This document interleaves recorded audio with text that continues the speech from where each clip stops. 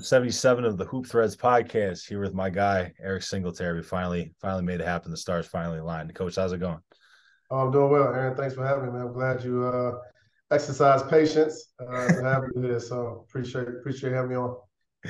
Man, in our line of work, that's an important thing. So, all right, so let's get right into it. Kind of take us back to the beginning. You grew up in Southeast DC. Talk about how some of those early experiences, with the game of basketball shaped your journey as a player and then eventually as a coach.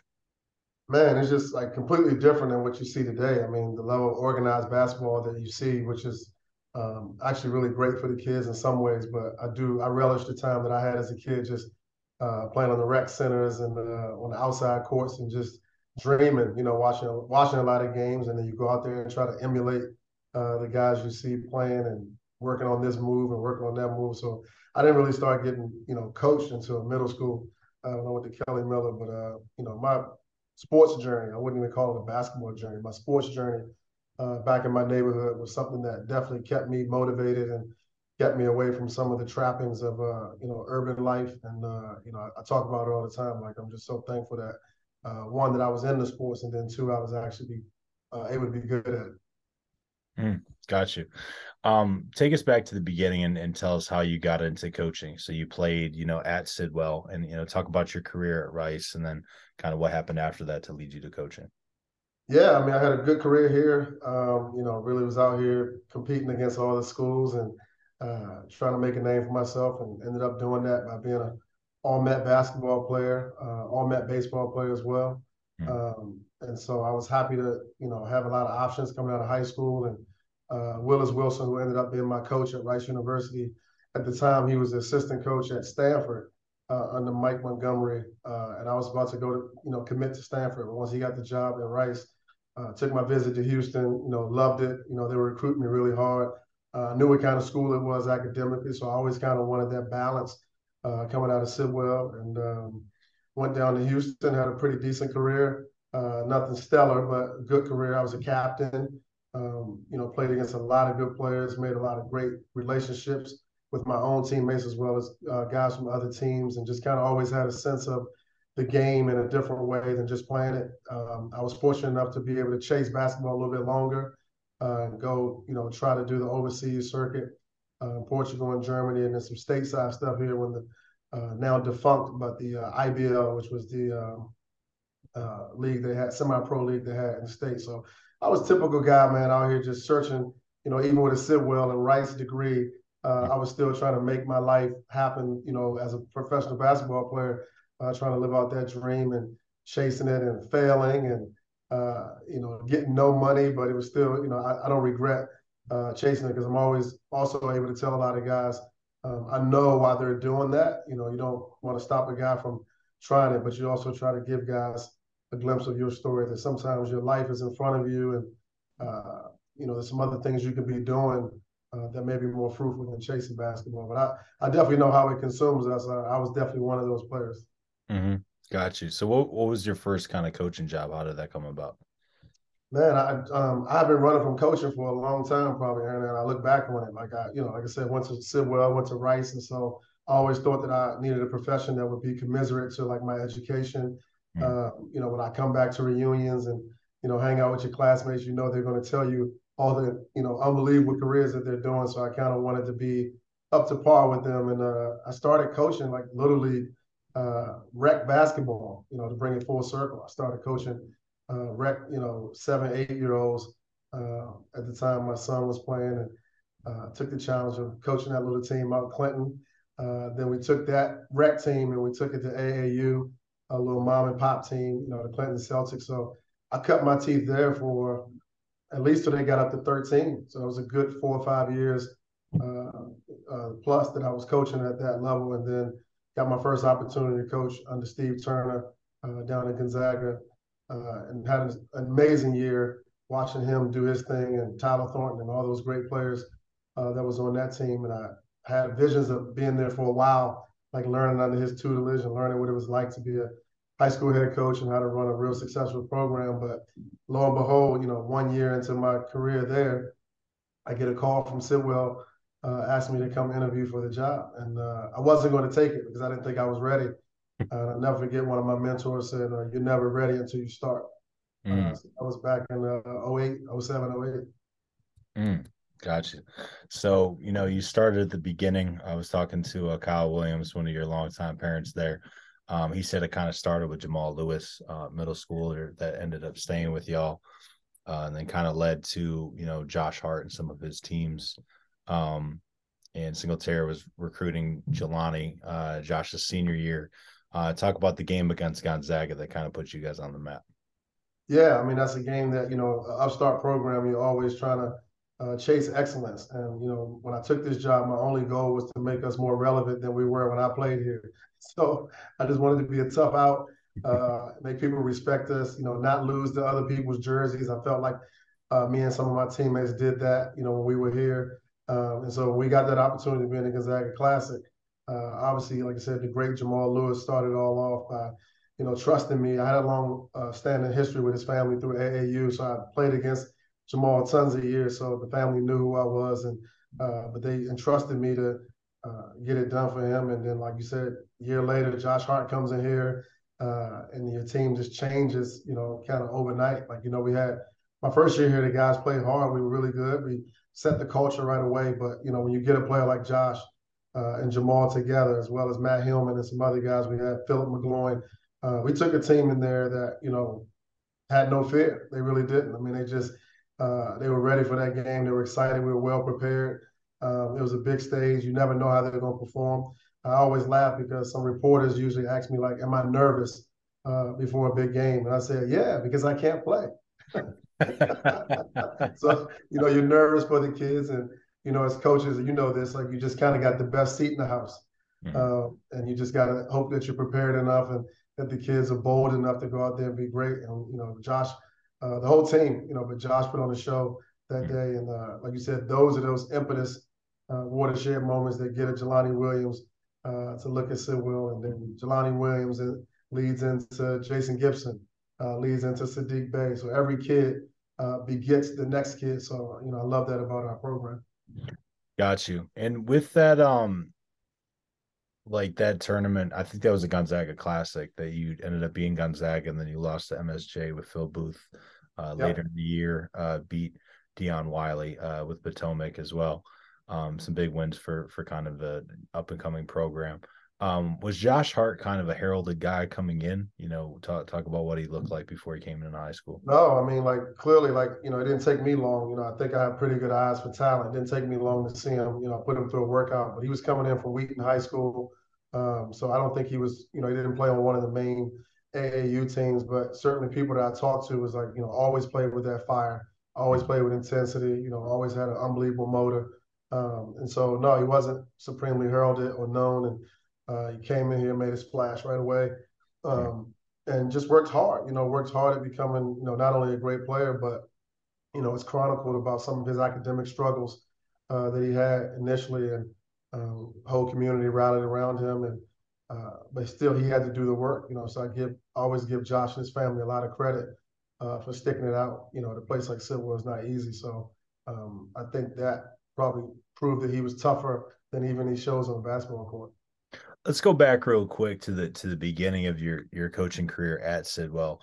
What were some of the pillars kind of your culture that you kind of came up with, and then I'm assuming you added stuff kind of as you saw it the next couple of years, as far as what you wanted the program to be and what you wanted the typical player to look like. Yeah, I mean that's a great question, Aaron. Like I think for me, that was the compass that I wanted to have. I didn't want to be so what's the word I'm looking for? Like Well, flexible in the sense of like, you're anything will do. I just kind of wanted to give us a compass. So we came up with toughness, attitude, and intelligence as our, core values, just very simple three core values that have robust meaning to them. But, the typical really good basketball players, Civil friends, should exhibit all three of those qualities because we just think not only those qualities, they help you become a really good basketball player, which leads to us being a good team. We think those are life values that you have the attitude and your approach and everything you do. That's very important. The toughness to be able to tackle like tough situations and leads into great decision making as well. Then obviously the intelligence to be able to operate under pressure to make the right decisions, to be able to execute, on both ends of the floor. Those are pillars that we think can take you into the rest of your life when you're making decisions and how you handle things that come at you. So they've been tremendous for us. We've been able to kind of stick to those core values. And I think if you came and asked any of our, all the way down to the middle school players, which I coach as well, if you ask them what our core values was, they'd be able to tell you and explain them as well. Okay. We'll get kind of into that a little bit more as far as what you're looking for in recruiting, as well as, the future, the teams after, that point with Sadiq, where before Sadiq came in and kind of helped things along. But how do I phrase this? When did you kind of know that you had made it as a coach, or what was the turning point in your coaching career? Like if this hadn't happened, you wouldn't kind of be in the spot you're in now. Man, that's some tough questions, man. Some good ones though, some thought-provoking questions. Maybe the Gonzaga game. Yeah. I think we had some moments before then, like just turning the corner in the program and competing at the top of the league. And I think some of the validation that we got from the parents, even right away, that summer when I took over the job, we did a couple of team camps and we lost the games, Aaron, but like we played so well and hard. And the parents were just ecstatic. And I was like, why are they happy? Like we lost the game. And so you just learn that, how you make people feel is probably even equally, if not more important than like winning games. So I think for me, just like I said, I probably can point to that Gonzaga game becomes the easiest one to do. But I think that it was a steady progression to the amount of respect that I was receiving from my peers and the validation that I was receiving from them along the way. And just you started seeing teams prepare for you in a way that they probably hadn't had to prepare for Sidwell in the past. I'll tell you one. I got to go with. It was a middle school game, though. It wasn't high school. Okay. We would typically play Modern Day, who is known to be, super tough in all sports. And we would go over there, and I'd even ask my boss, like, why are we playing Modern Day? Like, they're too good, and we don't get any of their players. So what's the purposes of us playing them? And I'll never forget one year we took a group over there. I want to say this was Chris Gamble and those guys when they were in middle school. So it was a pretty good, tough team. And I remember some of the Modern Day parents saying that we were playing too rough. And so that was the day that I knew we arrived as a program. You weren't an easy win anymore, I guess. Yeah, exactly. I got you. That's the goal. All right, so let's go back. After that big win, I promise. I know Turner's gonna listen to this. Turner, don't smack me. He's gonna smack me if I bring up that game again. So, after that, City came over from DeMatha and reclassed as a freshman at Sidwell. Kyle told me he was 5'9" and he only played, 10, 12 minutes a game, came off the bench as a sophomore and then started, as a sixth man and eventually took over the starting spot when Jelani got hurt that next year. That kind of led to his success. But you had Jelani and Sadiq, and then I think Jason came in the next year. Was he already on the team? Yeah, Jason was a freshman when Sadiq was a sophomore. So next year. Yeah, they were Okay. 1 year. Talk about, kind of what you saw with that core and kind of what it culminated in once, those three guys had graduated. We'll get to the Wilson game in a second as well. But man, Aaron, that was a time, man. Because I tell people all the time, like this should have been part of that answer about when I knew we arrived. yeah. It's when Jelani and those guys were freshmen and you started getting your first like real recruiting class. Because Jamal and Josh kind of don't count. I mean, Matt Hillman went 4 years, but Jelani and them coming on the heels of that success, we went 0-12 in the MAC when he was young, and we were transitioning as post Josh era, and just the fortitude and the never quit attitude that I saw in the leadership in Jelani, even as a freshman, taking the lumps that year, and then along with him, Ashton Jones was in that class, Ace Stallings. Ross Young that came over from St. Anselm. So the pieces were coming together. And once we put that team together and you added Sadiq and Jason Gibson to that team, that was and Abbas Salah, who was one of my best point guards I've ever had. That was a group to be reckoned with. That was a really strong group by the time they became juniors. So I think that group itself was probably one of the greatest projects that ended up taking us probably where we are today. Okay. I had a conversation with Gibby, with Jason Gibson about I told him I was going to interview you, and I was like, I know you got to have a Sidwell story for me. And he said he had a conversation with you at the Governor's Challenge his senior year, and it was a team that was tough and was kind of like your kind of team, but they didn't have, dudes, so to speak. No disrespect. It was just kind of like Gibson and a bunch of guys that just knew their role and excelled in it. And he said you pull them aside and you told them that you needed to take more shots. He was like, man, coach is just looking at me like, I believe in you. Like, you need to do this for us to be successful. And he's like, I mean, I already had the green light, but it was good to hear from it was good to hear him say it. Talk Yeah, I about mean, like finding those moments as a coach where you have to have those conversations with players and kind of talk about, coaching a player like Jason that didn't really get an offer until after that championship game, versus some of your NBA guys, and talk about kind of dealing with those two different types of players. yeah, and I think high school in general is a very insecure time for kids as they grow into their bodies and puberty and maturity and trying to figure out what it means to be a young adult. And I think like oftentimes in sports, it's one of the few places that we can fail and be successful, but the failure still feels real, to the kids. So I think Jason, as talented as he wasn't a very confident player.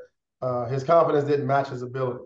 Like I Mm, said, he played well from his freshman year on, but I always knew something special was like really inside of him. And so I just wanted to keep encouraging him and giving him confidence that there wasn't a shot that he could take that was going to upset me. I can teach him to shoot better shots, but I can't coach you to shoot it. Right? I mm, think a lot of kids today, mm, for lack of a better word, they're robots. Right? I always say like they can be coached because they've been coached for so long, Aaron. But if mm, you ask them just to play, they can't play. mm. And so I just wanted to give him that confidence. I remember telling him that his first shot should be from 27 feet. And he looked at me and goes, why, coach? I said, because you don't have to make it. They just got to know they got to charge you out there to do it. you I got know? you. So guys with that kind of talent, though, man, you want to make sure that they have no fear. They have when the buzzer goes off, they're not looking over their shoulder. That what I say to them is just noise. Like you want those guys to be like completely free and like locked in to like play to that wizardry that I think Jason possessed. You know what I mean? Every guy doesn't have that. I try Mm, to give all my players confidence, but mm. those ones who are really special, you don't want them to be locked up by anything. Yeah. Well, I was going to save this for later, but we can talk about it now. How do you decide as a coach when you need to run offense and when you need to run a set versus when to let them freelance? And, what have you learned about taking a step back as a coach and kind of trusting your players in that regard? Man, Aaron, that's $1 million. I'm sure it's like $1 million question, almost $1 million statement. Because you're right, man. Like I've gotten so much better at that. You know what I mean? As coaches, we often want to exercise so much control because we know or we believe that what we run is going to work, and we all know now 25% to 30% of the stuff we call is going to work. So the rest of it is guys, learn how to improvise and make plays. So I've improved tremendously at allowing them just to make plays that I can coach them through later, but not trying to control like every possession. That also comes, the more talented you get, you don't have to feel as I got to control every possession. I got to do this for us to win. So that comes along with just getting better as well, but also me improving as a coach and learning that I really don't have that much control. And that control that I try to exercise should be exercised in practice, not in the Mm, games. gotcha. Sometimes it really is about the Jimmies and the Joes, not the X's and the O's. Absolutely. Absolutely. Yeah. So let's talk about kind of culture specific questions. Kyle was like, if you just want to come here for basketball, Sidwell is not the place for you. Kind of describe, our type of guy is something that's on a lot of your social media stuff. What type of families do you want to recruit? What are you kind of looking for in that process as far as questions that you want to hear from parents versus maybe some statements from them or questions from that kind of turn you off and make them think, make you think rather that it might not be the best fit. Yeah, man, that's super important. I think Sidwell is a place. Obviously, we already have a low admissions yield, and so we can't really miss. Like of course, we've missed out on some families, but we can't miss with the structure of the family that we want. Excellent question. I want families that are curious, right? I want families that are like extremely curious about whether they already know about Sidwell or they have perceptions about Sidwell, or maybe they have no clue what Sidwell is. But I still want them to be as equally curious about what this situation looks like for their kid. Academically, socially, environmentally, community service wise. And certainly we happen to be really good at sports right now. So it's an exciting time. But at the end of the day, Cal's 100% right. I always say that if you come to Sidwell to play sports, you're going to fail.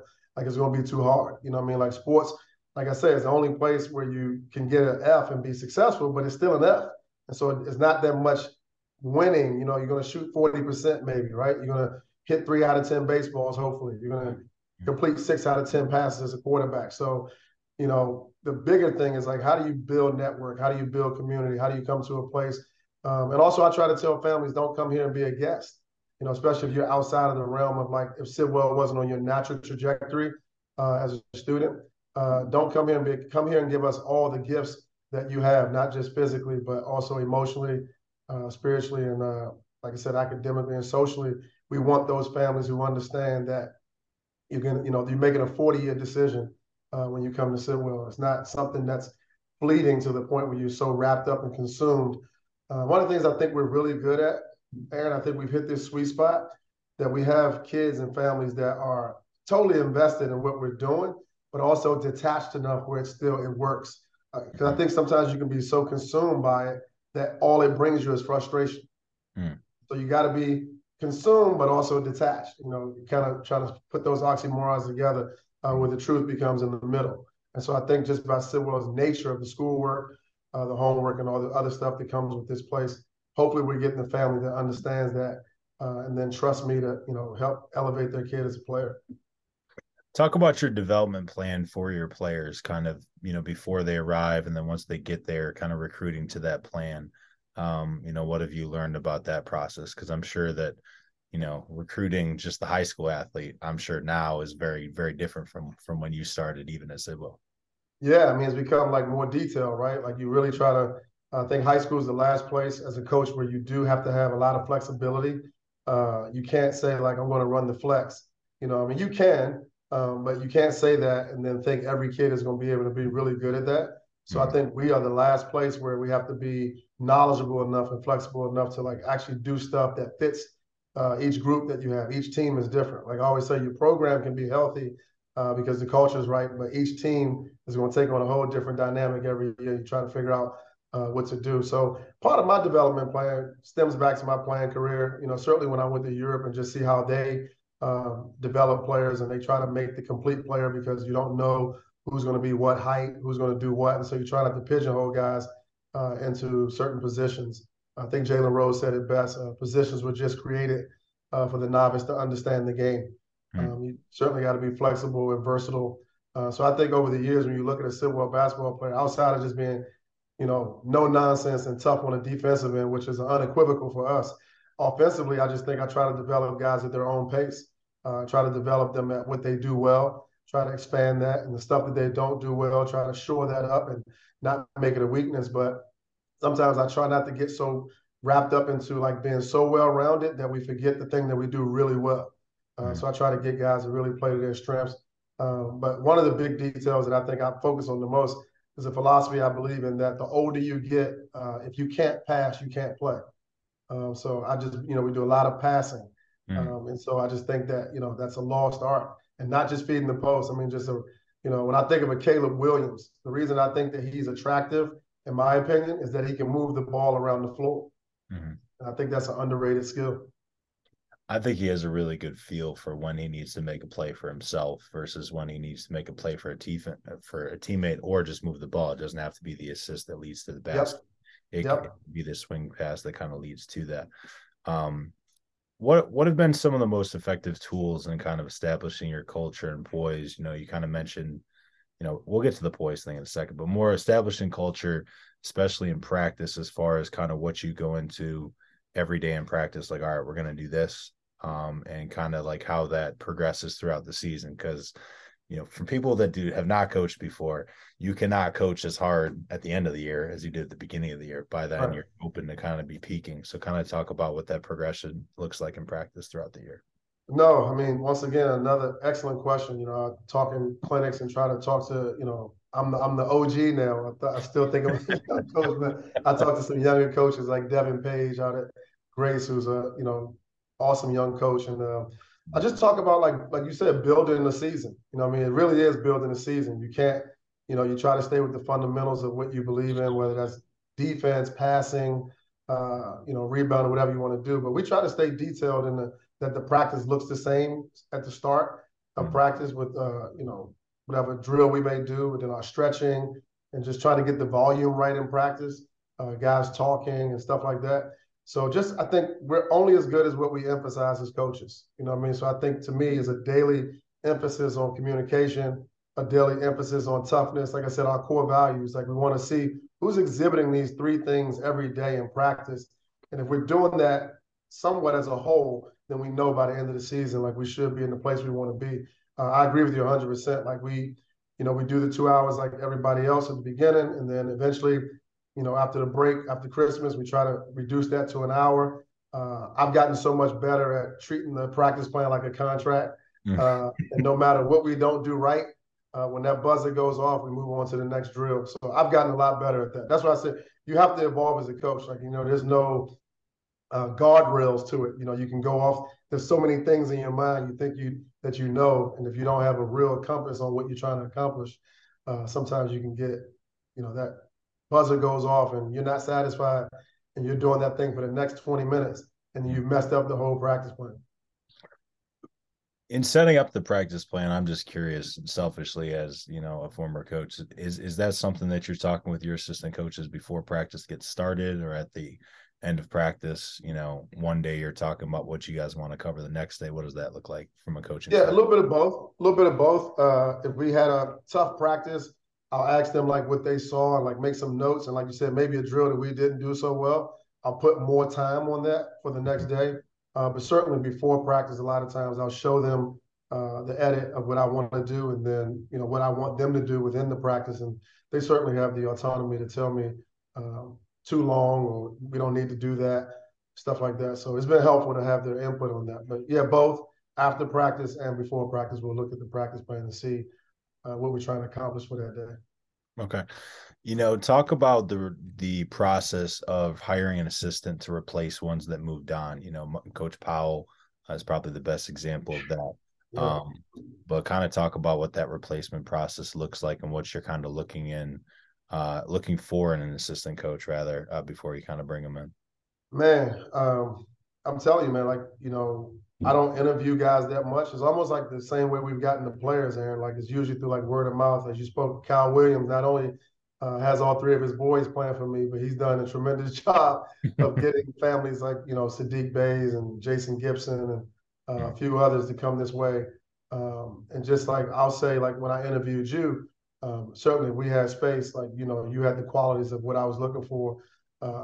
Supremely hard worker, in love with the game, in love with different facets of the game, not only teaching it, but come from a background of like film, statistics and analytics, like all that stuff becomes important when you're trying to put a staff together. But more importantly, you just try to find some people that you're willing to lose with, so it becomes an energy thing for me. Certainly I have these guys working. They're not just watching me work, but ultimately, like, when the game's over, win or lose, especially if we lose, do I want to go to Cactus Cantina with you and debrief about the game? You know what I mean? So some guys you win with that you may not want to hang out with. So to me, part of it is like finding the guys you can lose with. Gotcha. Okay. Talk about, let's get back to practice for a second. I know I'm skipping around quite a bit, but talk about, like, you guys were in a lot of single digit games this year, and you came out on the right end of a lot of them as well. What do you do in practice as far as drilling, or the conversations that you're having with players to give them confidence, or assistant coaches kind of talk to them as far as just kind of creating poise and just them all kind of being prepared for that moment? Yeah, a lot of situational work. A lot of situational work on the clock. Usually cheat against the first five and put them down by a lot where they can't come back. But as long as they, cut it close, I'll tell them that, I did that on purpose and stuff like that. But a lot of situational work and just talking about how to play through poise, a lot of free throw situations. I think sometimes we coaches, we forget that tight games are going to come down to free throws. So if you're scrimmaging, you got to incorporate free throws as a part of the scrimmaging, make or miss, how you set up your defenses. But I agree. I think the more poised I am and the more poised the staff is, even though we're getting after it, it allows the kids to be poised and not panic. At the end of the day, I try to exhibit that kind of confidence that I have, that we're prepared enough for any situation. As you've seen in the past, we've been down some big games and didn't panic and been able to come back and stay the course. Okay. What have you learned about motivating your best players versus kind of keeping role players engaged? Especially if it's a kind of a younger kid. Younger players have to wait their turn. How do you get them to stay locked in when it's not their time yet? That's a tough one. That's a tough one. I think we all coaches know that that's tough. It's almost as tough as the day you have to cut kids. It's having kids on your team that give you that unbelievable effort every day. But like you said, it's just not their turn. I just think staying in their ear. I think demanding them to be excellent in practice, given that we scrimmage quite a bit, even if it's controlled in the half court. So I think always having them be engaged in a competitive way. I think sometimes if you do just too many drills or you're only doing stuff as scout, those guys don't feel like they're sometimes getting better. So I keep preaching about improvement, but I do make that known. I say there's only two reasons that you're not playing for me. That's usually because either you're not ready to produce at the level that I think we need.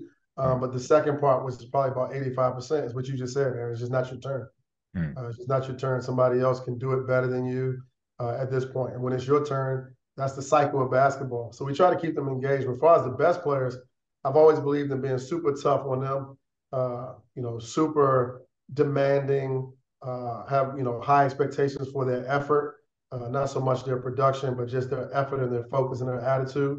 I've been, I'm like, if you're going to get all the playing time, and when I yell at you, you don't tend to come out of the game. There's more responsibility with that. So with the reserves, I try to be much more encouraging about taking chances, being risk takers. You can't zero mistake yourself into more playing time, right? Usually as a reserve, you're coming out of the game anyway. Whether you make a bunch of shots, whether you make 3 or 4 turnovers, but I try to give them the confidence that, be poised, be intelligent, but also be a risk taker, like believe in yourself, like you're coming out anyway. Yeah, no, that part's important, and a lot of time that blunt honesty is kind of rough to communicate to guys because they don't always receive it well. So, talk about dealing with the expectations of a nationally ranked program, like the one that you had this year at the beginning of the season. You kind of came into the season with a ton of expectations, coming off another MAC championship last year. Brought in a big transfer into Caden Lewis. They reclassed down to sophomore year and, played a big role coming off the bench, especially with the injury issues that you had. Talk about the expectations of a nationally ranked program versus some of your earlier Sidwell teams that didn't have a quote unquote stud. I mean, I'd be lying if I said, you don't take on that. I wouldn't call it pressure, but like you said, expectation. And sometimes you take it on from the kids because like I didn't have it for me. I think most coaches that's worth their salt know, you try to keep the main thing, which is improvement. And try, like you said earlier, having your team peaking at a certain point. But certainly the kids, you take on, some of their energy sometimes. And, I try to keep them, under wraps and under control to let them know that like those rankings are subjective at best. And that the only one that does matter, if it does matter, is the last one. And so try to keep them focused on, just playing the game in front of them. Because sometimes like when you have a high ranking like that, Aaron, and you feel like, I always say boxing is the only sport you can defend, like the defending champion. Because if you lose, somebody else takes the belt. But in basketball, I try to tell them, like, no, we're chasing a whole new trophy. Like, they're not going to come take the one that we got. Like the state and the MAC, like those will hang forever. And so, because I think if you're defending, the root word of it is being defensive. And like you're trying to hold on to something that's not even yours. And so you're not out here attacking something and chasing greatness. And I think early in the year, compounded by the injuries, I do think we had a little bit of that. Like, man, like we're defending, and if we lose, we're going to drop out. We just never had that notion before, and I felt a little bit of that at the beginning of the year from the players, that they were holding on to something as opposed to just actually just playing. So let's talk about the beginning. That was actually my first year in the DMV, I think 2018. Yeah. Wasn't it? Yeah. When you guys beat a really, really good, really well-coached Wilson team with Coach Hernandez, the Mitchell twins, had Dominguez Stevens, had Jay Heath, had Darren Buchanan coming off the bench. and you guys kind of shocked the world in a sense. Kind of bring me back to that game and kind of what you felt kind of going into it, and kind of the game plan that you had that you think would give your guys a chance to be successful and get that trophy. Man, what a moment, right? I mean, just being able to play that game on the back door of my neighborhood that I kind of grew up in, and just having a bunch of family and friends be able to come out and see us. I mean, that was a magical run we had that year. You know, we had taken some L's late in the season in conference. I think we lost the MAC championship to Flint Hill that year. It's a good team with Caduce, Wahab, and those guys. And but we came into the state tournament feeling confident. We had a doozy of a first round game against McKinley where we almost lost. We didn't play very well.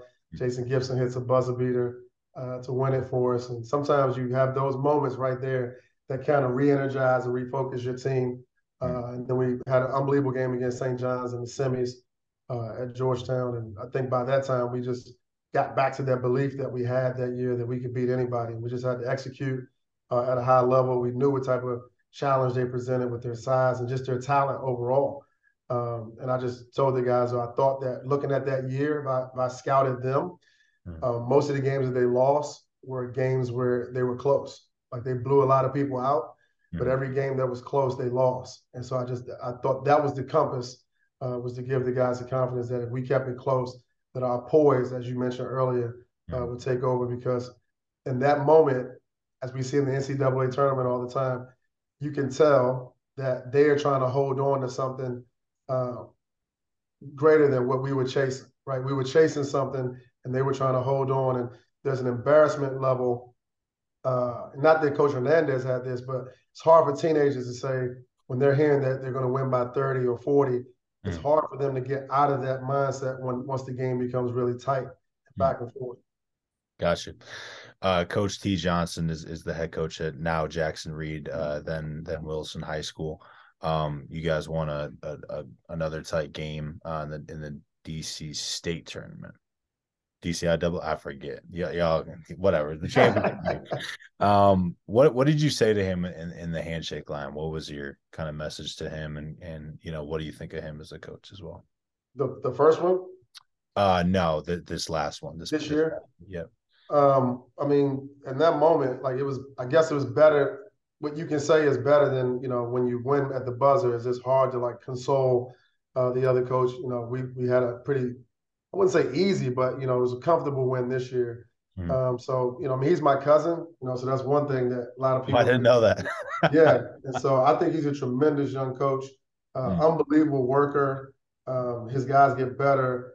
I mean, he teaches the game at a high level. So, I mean, at the end of the day, the only thing I can tell him is that, man, I mean, he's right there. I mean, he's continuing the legacy that they start. I mean, obviously he was with Hernandez on their run, but they've been in the championship 5 straight years. And so, the last 2-3 years on his watch. So at the end of the day, like, you just tell him, like, just keep up the great work. I mean, that's all you can really tell him. Like, there's nothing in that moment, like, you can't console him but so much because, it just hurts to lose that final game, at the grasp of what we all hope to win at the end of the year. Certainly, the fact that they keep coming up short against us as well. So I'm sure that has a double meaning and a double hurt to it. So just try to keep him encouraged and just tell him how good I think he is. So we kind of talked about the David moment with you guys kind of clipping Wilson in that championship game. Goliath moment was kind of this past season. You had a big game down the home stretch of the season against PVI at a neutral site location. Sure. How do you feel about people calling your win against PVI an upset? And talk about the injuries that y'all had this season, because I think that was the first national game that Caleb Williams played in, right? Yeah, I mean, he missed a ton of games this year, a couple of injuries, and like you said, we were never full strength. And most people think full strength hurts you in games, and what they really do, it hurts you in practice, and developing chemistry and confidence and timing. So even when they do come back, there's a sense of the timing that's in the rhythm that, it takes a season to get. You know that as a coach. So that time missed in practice is equally, if not greater, than missing them in games. So I just thought it was, like, once again, I give Glenn a lot of credit for taking the game, especially that late. We were trying to find another date on the calendar that made sense. I thought it was great for the city by being on President's Day, no other games, or President's Weekend, no other games being played that day. So Mm. had a great turnout. I mean, I'm okay with whatever people call it. I mean, I certainly knew and was confident that we had a chance to win the game without diminishing how great they were, and they deserved all the accolades that they were receiving all year. So we knew it was going to be a tough game. But once again, I mean, we just put a product out there, Aaron. Like I think, and I'll say this on your podcast for people to hear. I think that as you know, as good as I think I am, or as good as people say that I am, and I appreciate that. I think what's gone missing is when people say upset. I think people are still caught into Eric Singletary when I was climbing this race and doing it with, you know, what they consider less talent. And I think people still put me in that category where they give me more credit than my players. And I think if you look across that bench, you know, my players can go pound for pound with anybody else in the DMV. Mm. So calling it an upset, I get it. You know, like at the time they were number one in the country in some publications, but I think the people that really know basketball know that that game could have went either way. And so it can be not expected, but an upset maybe a little bit much. We're gonna get that game again next year. Any news I on mean, that? look, I'm open to it for sure. Yeah. Okay. All right. So two more questions and then some quick hitters and we'll get you out of here. Um, what have you learned? Kind of this is a crazy week for college basketball coaches. There's a lot of movement. What have you learned about being offered kind of coaching jobs at the next level? What is that process like? And what advice would you have for high school coaches that are kind of in that position? It's a tough position for us. I think that, you know, once you're used to being in charge somewhere, there's a lot of stability in high school. But I certainly say if it's a dream of yours, even if it's not a dream, you have to be open to it. Like myself, I'm open to the possibilities and the conversations, and you have to think about it. And I'm more open to it than I was, you know, when my son was a little younger. But I would say just pay attention. I mean, like at the end of the day, I think one of the things that always had me hesitant, Aaron, was that it's not basketball as much as it's a lifestyle change. Mm, You know, basically you get hired to get fired. mm, You get hired to have to take a new job that's, you know, provides you more players or more resources, more money. So it's just a different game, and I think like you know you need to be aware, you know, what it is before you step into it. But I think high school coaches, it's difficult from also because we're not a part of search firms and search engines, and we may not have agents who may can do that legwork for us. mm, And I just think the college game, just like the pro game, kind of ends up recycling itself because there's a trust level of the people that's already on that level that knows the ins and outs, and maybe they don't particularly trust the high school guy to be able to come in and be the CEO of the program because I agree with that you know mm, 10% of the job is coaching. You know the other 90% is dealing with alumni, mm, the president, the provost, mm. the board, the media, and just the whole thing. Just being you know the front and center CEO of the whole program is something that I think most DMV coaches learn that because we are that the spaces that we occupy, especially some of these independent, private and Catholic schools. We deal with that on a smaller scale, but so I definitely think that I'd be prepared to make that jump if it ever came my way from that standpoint. But certainly more open to it. Wouldn't break me not to do it ever, but certainly don't want to turn down anything that may be more fruitful for me in my career. That leads perfectly into my last question before the quick hitters. What makes the DMV different? Is it from the rest of the kind of hotbeds of talent in the country? I mean, without being in all the different hotbeds, right? I mean, obviously, I went to school in Houston, so a ton of talent in the state of Texas and even in the city of Houston. Certainly, you know, you grow up learning about New York and Philly and, you know, just this Eastern Seaboard and, you know, West Coast. I mean, there's plenty of places, but I think the concentration of the DMV being so small, I just think per capita, you just have so many good players, you know, and credit to a lot of the youth coaches, you know what I mean? Like, you know, who sometimes get denigrated. I think they do a great job of at least getting those kids prepared to compete at the highest level. So once they get to high school, it's usually like somewhat of a seamless transition for some of them. So I just think that we do a really good job at the youth level, you know, and just the Potomac Valley and all the things that, you know, you experience. These kids have traveled and done unbelievable things. And even locally, just some of the wars they have with one another, if not going down to Baltimore, all the way down to Richmond. And I just think once you get to high school, man, I just think the amount of coaches, you know, the Mm, amount of good coaching, real programs, right? Not just teams.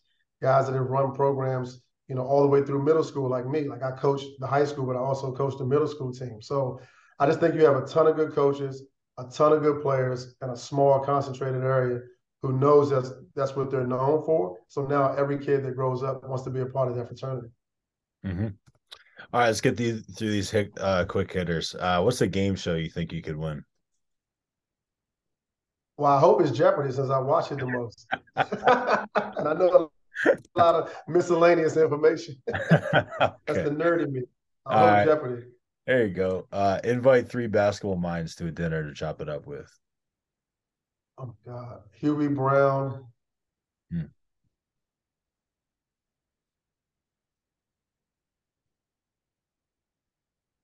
Huey Brown.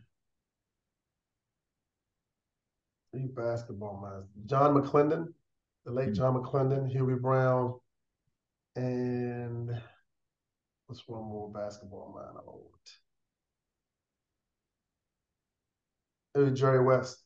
Hmm. Sure, they got some good ones for sure. What coach have you stolen the most from? Jay Wright. You're right. Okay. The talk about the one that got away, the one recruit that you almost had that you really thought would have been great at Sidwell. Oh my God. There's two. I'll say most recently Terrence Williams. Hmm. And then, man, I was absolutely in love with, I don't know if you remember Trey Wood, Hmm. who played at St. John's, and I think he ended up at LIU, Brooklyn, perhaps. Okay. That was Yeah. just before my time here. I think that Yeah. was 16 or 2017. MJ or LeBron? MJ. Nice. What book is a must read for every basketball coach? Ooh, Morgan Wooden's book. Okay. Gotcha. I'll have to check that out. I actually haven't read that one yet. Would you rather take a charge from Shaq or try to guard KD with the game on the line? Guard KD with the game on the line. No, no one has chosen the Shaq Because I still, at least with the KD one, he might miss. yeah. Like Shaq's, they're gonna call a block, or they may not call anything. And even if they call a charge, I'm injured. What's the best dynasty you've seen in basketball? That I've seen. Chicago. The Bulls. Yeah, Okay. the Bulls. Give me an underrated Twitter follow.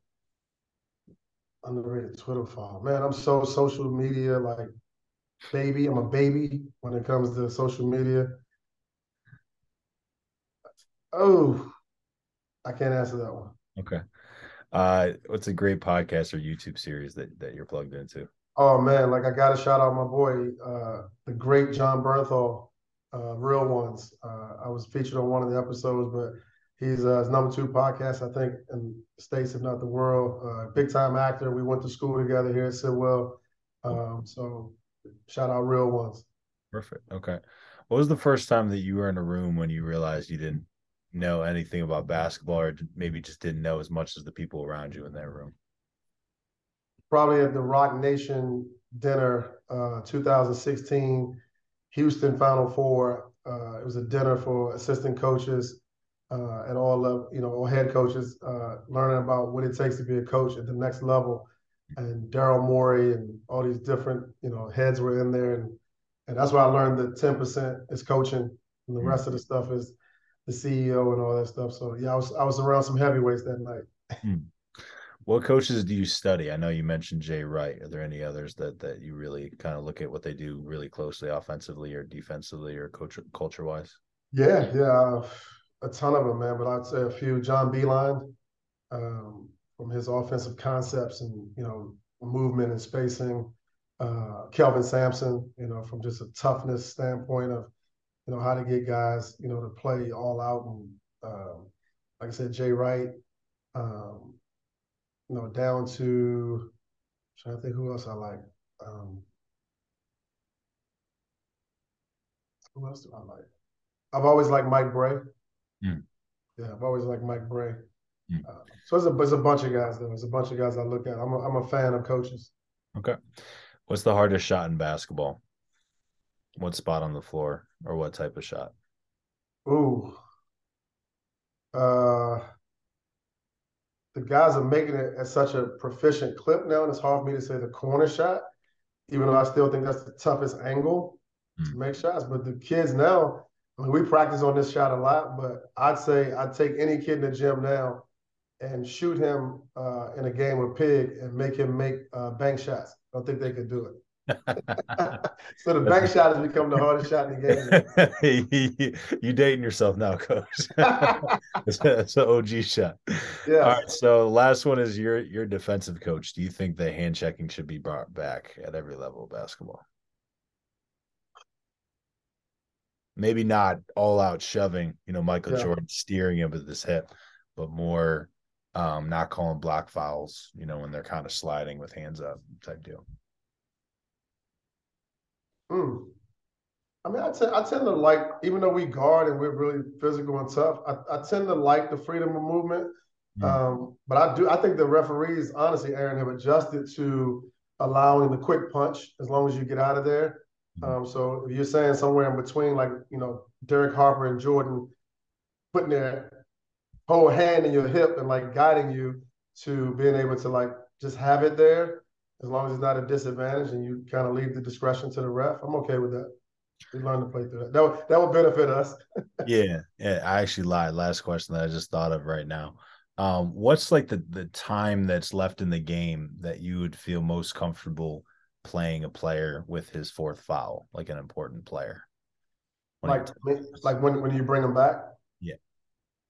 Or Man, what so what point does it matter that you would leave him in the game? Say, oh, there's X amount of minutes left. it depends on who they are. Honestly, like I couldn't make a blanket statement. It depends on like, if I knew the temperament of like how they play. Obviously, I could change defenses to try to protect them. So, with that being said, just to answer your question, I think depending on the status of the game, whether we winning or losing, but let's say it was even, right? Then I think anywhere between 4 minutes, like Mhm. 4:30, 4:30 to 4. Mhm. You should be able to play that segment, throughout the game where I would feel comfortable losing him if he did pick it up. In minutes, sorry, this has also popped into my head. So, as far as minutes for your guys, do you have kind of a card where a certain rotation kind of comes in, or that's just something where you lean on your assistants, or is that just a feel thing? Yeah, I don't. I still do it from Phil. I see a lot of guys with cards. I've been thinking about, you never want to be stifled and say that you're away and you try to, I'd love to talk to some guys who do that.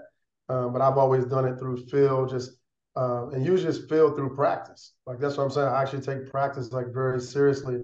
I take the scout very seriously. So I take the matchup, like kind of like who we're playing. Like I may know the first 6 or 7 guys, Aaron, Mm. as far as rotation, how I may want to get Cam out of the game at the end of the first quarter, Mm. maybe at the 5 minute mark, and then so he can sit through the timeout. So I have a somewhat of a feel for those first 7 guys, as far as like it being rotational. But the rest of the guys, if I'm trying to get up to 9 or 10 guys, that's usually by Phil. Okay. And sorry, I promise this is the last It's all question. good. Tell me about your team kind of going into next year. Some of the pieces, and how you kind of expect them to progress and in their new role next year, and what you think they'll come back from their summer AU experience kind of having in their bag. Yeah, hopefully I can keep these guys. The biggest challenge for any coach at this level, and with all the media and the attention is hopefully they'll come back as humble, if not more humble than they were this year, ready to work their tails off. You cannot lose a Cam Gillis and think you're going to be better, right away. So Caden Lewis and Caleb Gillis got a ton of big shoes to fill. So I'm hoping that the guys can come back one healthy. But like I said, to me, if they're humble and like really ready to work and not starting to read some of their press, then we'll have a chance to be good again. But it'll be a challenge no matter what. You lose guys like Cam Gillis, Chris Russell, Charlie Taylor, Arenze Achafusi, and Seldon Pickens. That's a heck of a senior class of guys who have played at different components of the program. You got Cam all the way as a freshman, and you got Seldon, who came up as a JV player, Charlie, who came up as a JV player, as well as Arenze. So guys who've come through your program, who knows what it's all about. Hard to replace that when your culture is at the forefront of what you do, and you lose 5 guys who understand culture. We got a lot of work to do. Got you. All right. Well, I appreciate the time, Coach. Let the people know where they can find you on social media. Man, I think I know my handles. It's SFS Coach 5 at Twitter. Yeah. And I think it's uh, E Singletary 25 at on IG. Okay. But easy to find though. Like like I said, I'm still a baby when it comes to like some of this social media stuff. Gotcha. Appreciate the time, Coach. We'll catch up soon. Thanks, Aaron. Appreciate it.